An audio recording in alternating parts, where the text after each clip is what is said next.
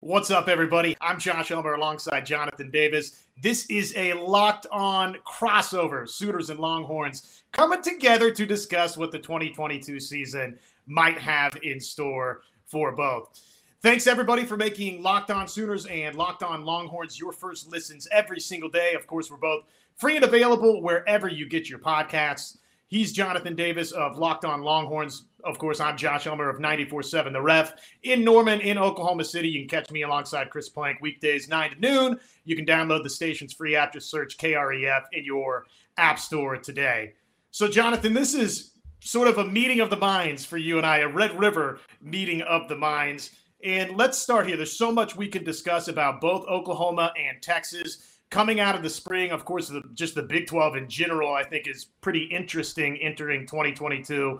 But for Sooner and Longhorn fans listening out there, what was sort of your reaction to Oklahoma going through a coaching search with Lincoln Riley bolting for USC and obviously who the Sooners wound up with, which was, of course, former Clemson defensive coordinator, former Oklahoma defensive coordinator, Brent Venables? So it was really crazy, I think, from Longhorn Nation, just kind of seeing how the whole thing unfolded. And of course, this is a friendly rivalry. Well, not so friendly rivalry, that they like to, argue all day on Twitter and pick at each other. So, although during the season, Oklahoma kind of got the leg up on us as far as the bragging rights and being able to talk trash because of the way that the game unfolded after, Texas smoked a 25-point lead in the game in the Red River rivalry. It was funny, when Lincoln Riley kind of scorned Oklahoma, that the Texas fans were able to pick on them for that. But it was just crazy to see the way that it unfolded, the LSU rumors. And he's like, I'm not going to LSU at all. And a few days later, he's at USC. And, Oklahoma fans are acting like he's the worst thing to ever come through Norman. When you talk about Brent Venables, his track record speaks for itself on the defensive side, at least at Clemson. And, he's coming into Oklahoma, and at first, it looked like, Lincoln Riley, the thief in the night, was taking all of Oklahoma's players. And, we didn't know what Oklahoma was going to look like. And then, he was able to come in and kind of save the ship in the transfer portal and the recruiting class as well. So I think I have a lot of respect for Brent Venables. Like I said, what he did at Clemson. It's going to be interesting to see what this Oklahoma football team looks like in the first year under Brent Venables. But I do want to talk about something I've been hearing. It could just be talk on the message boards. Sometimes the Texas fans will be in the OU message boards and vice versa. Something I've heard is about Brent Venables not allowing soft commits. So what's that about? Do you know anything about that? Yeah, he's been pretty strong in his belief in how he wants his program to run, that if you're committed to Oklahoma, that means you're all in committed to Oklahoma, in the sense that if we want to define it, hard commit, soft commit, I guess hard commit for Oklahoma would mean if you're committed to Oklahoma, you're bought in the sense that you're not taking a bunch of visits anywhere else after you've committed to Oklahoma. And so the mindset is, if we've extended an offer to you and you've said yes, then we're committed to you, you're committed to us, and there shouldn't be a bunch of other visits to other places, which, in recruiting today the way that it is, and probably we would need an elder statesman, Jonathan, than either you or myself to tell us about, flip-flops from back in the 60s, 70s, 80s. It's not like that didn't happen back in the day, but I do think that in recruiting today in 2022, it feels like there's less commitment maybe than ever before. And obviously the transfer portal is just another wrinkle to all of that. So maybe guarding against a little bit of that, to where, look, if you're committed to Oklahoma, that's it. You're shutting it down. Yeah, so because you talked about it, because these recruits now are so fluid and you see so many commitments and decommitments, and I'm opening my recruitment back up and all of that, you would think that that's not the most positive strategy to use right now. You would think that you would kind of have to just deal with the times and deal with, these recruits who kind of constantly have their eyes elsewhere. And then now we've seen, maybe with Lincoln Riley and Jordan Addison or just other players, that these other schools, even, if a player's committed, signed, whatever, they're still going to try their best to pry them away from their current university. So like I said, these kids have their eyes everywhere. And it's something that it seems like you have to deal with, but at the end of the day, Brent Venables is going to run his program the way he wants to run it. And it seems like so far things have worked out for him. So you kind of mentioned this off the top. Ton of respect for Brent Venables as the defensive mind that he is with what he accomplished both, well, really dating back even to Kansas State and Bill Snyder, what they were able to do there, and then parlaying that into his stint at Oklahoma and, of course, what he did at Clemson. But it's his first head coaching gig, and I'm sorry, with the first head coaching gig, there's just going to be questions about how successful all of that's going to ultimately turn out. Are you bullish? Are you optimistic? Where do you sort of sit with Brent Venables? Are you wait and see, which I think a wait and see approach is perfectly fine with a head coach like Brent Venables that, look, he's not coached a game as a head coach before. So I think it's kind of interesting. We talked about this on Locked On Big 12, how in a season where there's so much, turnover in the Big 12 and there's not really a true kind of number one team going into next season, Oklahoma's kind of been given the benefit of the doubt. I think when you look at the Bet Online odds, I think they had, 4 teams at 8.5 wins or more.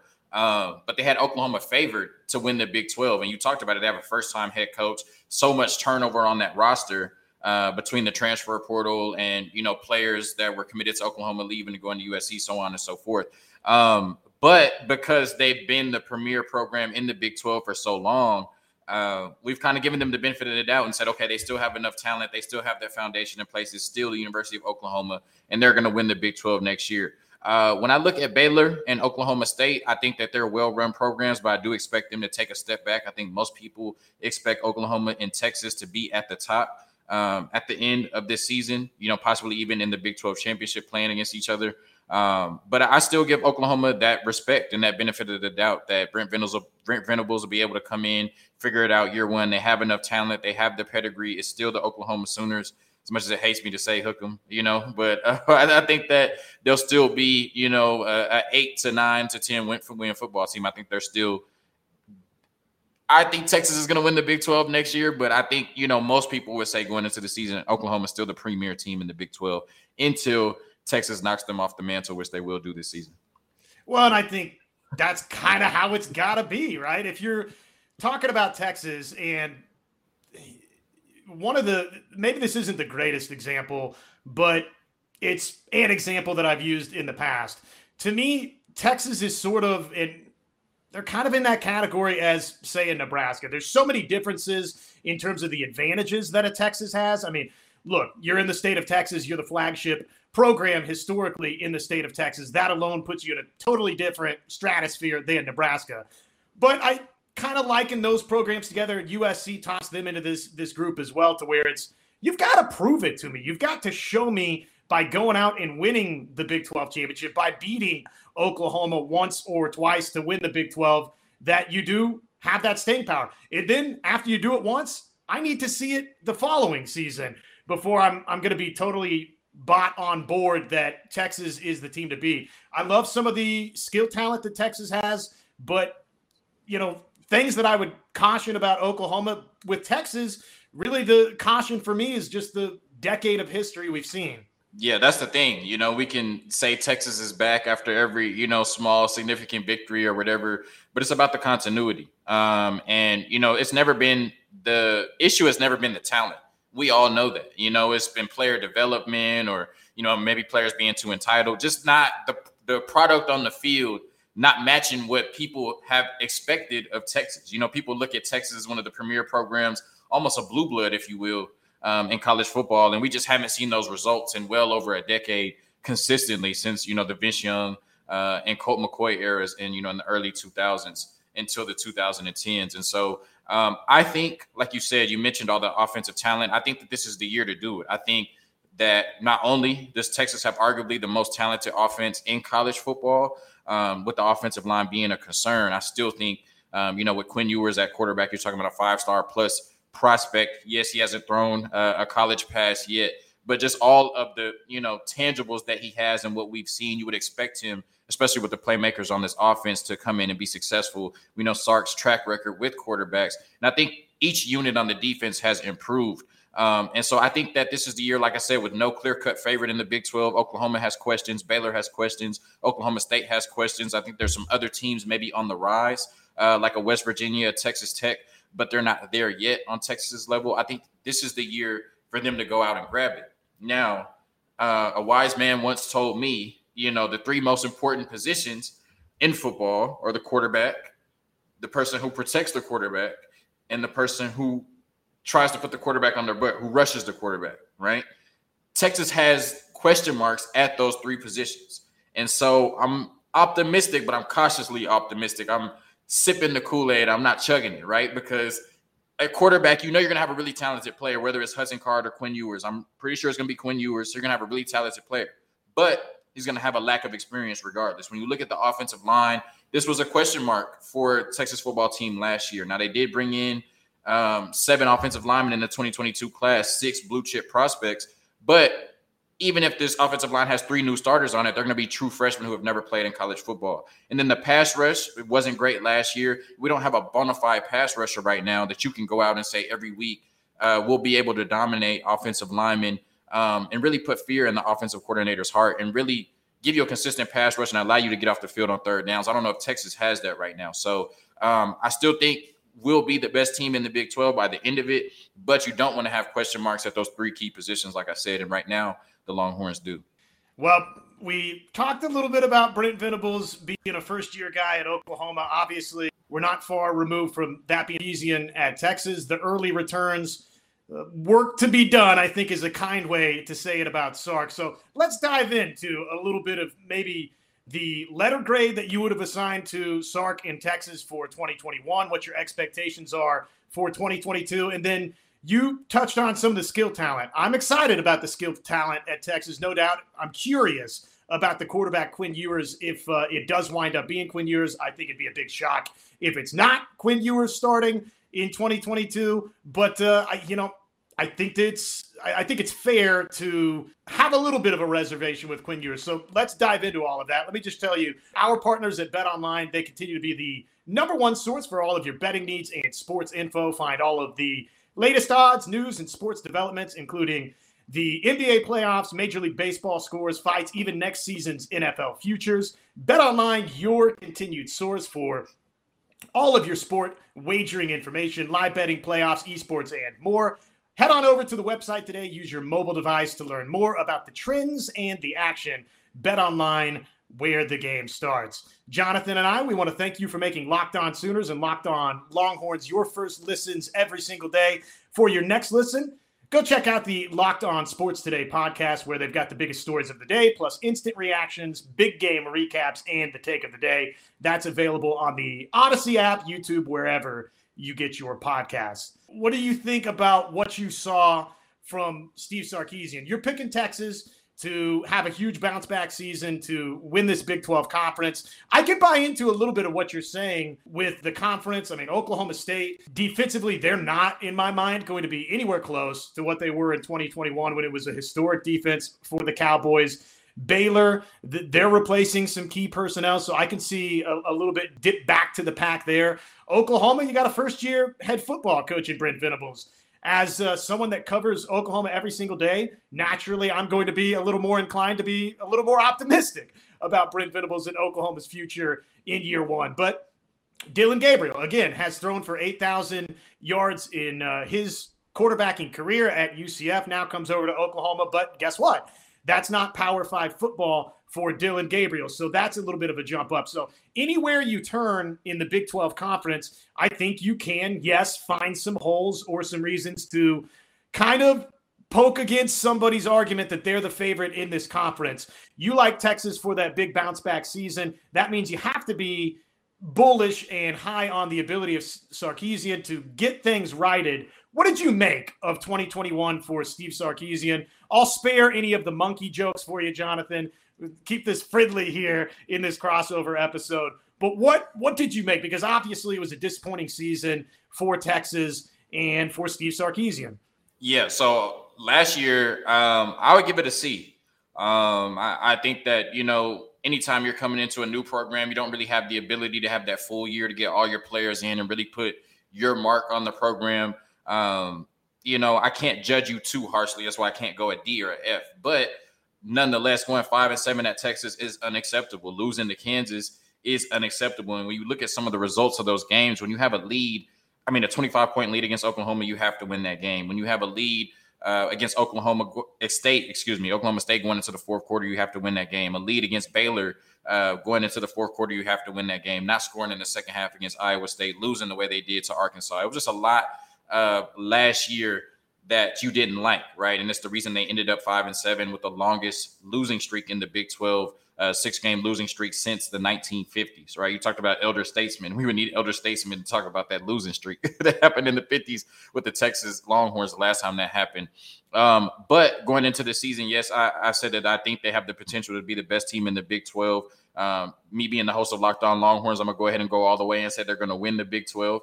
And I think you talked about it. It starts with that talent on offense. When you're third best receiver transfer from Wyoming, Isaiah Nair, had 878 yards last year and 12 touchdowns in an offense that only threw the ball 35% of the time. Your fourth best receiver is Agiye Hall right now, who Nick Saban said may be possibly the most talented receiver he's ever coached. Nick Saban has coached Jerry Jeudy, Devontae Smith, Jalen Waddle, Calvin Ridley, Julio Jones, Amari Cooper, just to name a few. So saying Agiye Hall could be more talented than all of them really speaks volumes. You talk about Bijan Robinson, possibly the best running back in the country. And behind him, Roschon Johnson, who will start for most teams in the country. You look at tight end, your backup tight end is a 5-star. Your starting tight end is Jaleel Billingsley, transfer from Alabama, has legitimate NFL first-round talent. And you look at the quarterback position, we've already talked about Quinn Ewers, who has the potential to be the most talented and one of the best quarterbacks in college football. Yes, there's still concerns on the offensive line, but in the same way, we don't know, if we can rely on them, being true freshmen, not having that experience. It also could go the other way, and they could come in and be successful right away. And then, like I said, I think each unit, whether through the transfer portal or through this 2022 draft class, and then just some of the maturation of some of the younger players, I think each unit on the defense has improved. And so I think the offensive line will continue to be a work in progress. I think the defense will be better than it was last year. I don't know if it'll be a strength for this football team, but all in all, I think the talent on the offensive side wins out. And with the quarterback like Quinn Ewers back there playing point guard and just getting the ball to all of his playmakers, I think it'll be too much for each team in the Big 12 to handle. And that's why they're my pick to win the Big 12 next year. But like I said, I'm sipping the Kool-Aid and not chugging it because we have some question marks at some key areas on the football team. But I need my Longhorn listeners, they're tired of hearing my voice. They want to hear from you. We need to know, what are the strengths and weaknesses of this Oklahoma football team going into the 2022 season? And what do you think this Oklahoma team is going to look like under Brent Venables in his first year? Well, I think some similarities to Texas in the sense that there's some question marks up front along the offensive line for Oklahoma. Two of their offensive linemen elected not to come back, went into the NFL draft, Marquise Hayes being one of those, Tyrese Robinson being the other. There's hope that this offensive line will take a big step forward for Oklahoma. We're not too far removed from Oklahoma having a Joe Moore award-winning best offensive line in the country, but we're starting to get a little ways removed from Oklahoma having that type of offensive line. That's been one of the big talking points around Norman, dating back really just throughout the entirety of last year. Why is this offensive line not further along than it is? We'll see. They went and got McCade Mettauer from Cal, who started well over 25 games with the Cal Golden Bears over the last 3 seasons. So that's somebody that's going to slot right in and play straight away for Oklahoma. That's a big addition for them along the offensive line. Really, if you ranked transfers for Oklahoma, obviously you're going to say that Dillon Gabriel's number one. We'll see about some of the defensive talent. Folks at OU saw Jeffrey Johnson, the Tulane transfer, up close and in person as Tulane was in Norman, gave the Sooners a scare to start last season, and Jeffrey Johnson certainly made plays in that contest. He and Jonah Laula are 2 big defensive line additions in the transfer portal that Oklahoma had. But again, if it's not Dillon Gabriel, which that would be the number one transfer portal addition you'd look at for OU, I kind of think it's McCade Mettauer up front, just because, again, that's an offensive line group for Oklahoma that really, Jonathan, was just okay for the Sooners in 2021. So if you're bringing a new quarterback in, which Oklahoma is in Dillon Gabriel, there's hope, there's optimism, there's excitement that, okay, yes, you've got a new quarterback, but there's the familiarity with Jeff Lebby dating back to when those two were together in Gabriel's first collegiate season down at UCF. Still, it's Power 5 football. That's a jump up. We'll see how it works. You'd love to have a great offensive line. So how that progresses, I think, is really important for OU. If you had question marks about the skill talent for OU, I think that's a fair thought for Oklahoma. Marvin Mims and Theo Weiss is a great starting point for the Sooners. We saw some flashes from Jalil Farouk in the bowl game versus Oregon. But again, I'm one of those guys, Jonathan, to where it's show me a season. I'm not going to get too high or too low off of one game. I loved what I saw from Jalil Farouk, but I think there's some depth questions for Oklahoma in the wide receiver core. I think you're really good up top with Marvin Mims and, again, with a healthy Theo Weiss, but we'll see after that. Defensively, Oklahoma struggled in 2021 defending anybody in the passing game. Casey Thompson showed us that down at the Cotton Bowl when he threw for 5 touchdown passes against the Sooners. So they need to be a lot better in that area. Again, you start thinking about Brent Venables, I think there's optimism that his presence alone will have Oklahoma further along on the defensive side of the football. But at this point, man, it's just optimism, right, until they actually kick this season off. Yeah, I mean, it's the same thing with Texas. You know, it's easy to say right now that things are going to be a lot better, and you know they're coming off of 5-7, and this is the moment right now where everybody's excited about their team. You know, everybody has something to look for because the season hasn't started yet. But you know, I was talking with John Garcia earlier from Sports Illustrated. You know, getting into September, that's when you actually have to strap your helmet and everything that's happened in the spring and all of this on paper, transfer portal, recruiting classes, new coaches, yada yada yada. That's when it's all put to the test. And like you said, you know, Dillon Gabriel has an illustrious career at UCF, but nothing has been done at Oklahoma yet. We can talk about Quinn Ewers and what he looks like and his arm talent and what he did in high school, but none of that has happened at the University of Texas yet. So like you said, you know, we could run through all of the schools in the Big 12 and talk about the question marks they have going into the season. But I think that's why this football season, especially in conference play, is going to probably be one of the most exciting we've seen in a long time, because truly you can't pinpoint who is going to be the best team in the Big 12 next year. And it's really going to be a Royal Rumble at the top, I think, between those top 4 teams in Texas, Oklahoma State, Oklahoma, and Baylor. And, you know, with them being so close, there's opportunity for another team to maybe sneak in and surprise us as well. So it's going to be some really interesting football about 100 days from now in the Big 12.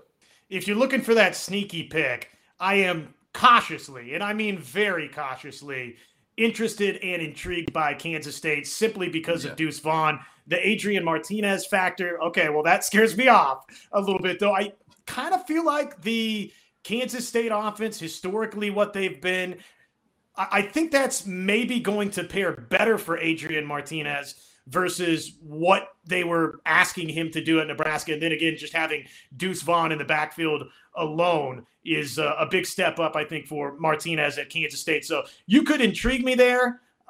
Again, I'm not ready to stamp that I think Kansas State is playing in a Big 12 championship game by any stretch of the imagination, though my antennas, if I'm looking for a dark horse type team, they're up a little bit on Kansas State.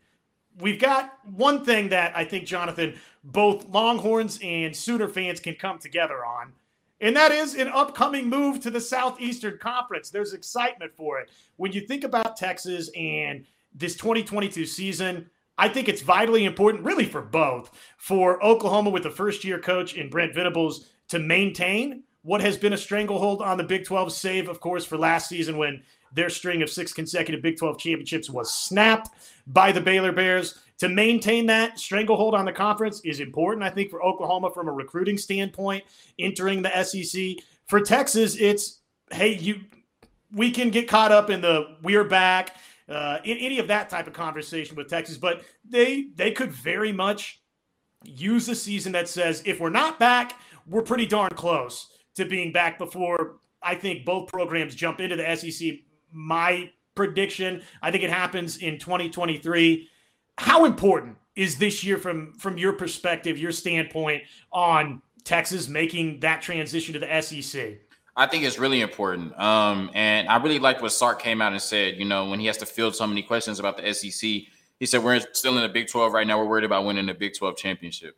But we talk about the key to being able to go into the SEC transition smoothly and be able to compete as soon as you get there is the ability to continue to recruit well. You know, they had the number 5 recruiting class this year. We'll see what happens in 2023. I think a lot of that is going to ride on whether Arch Manning decides on Texas or not.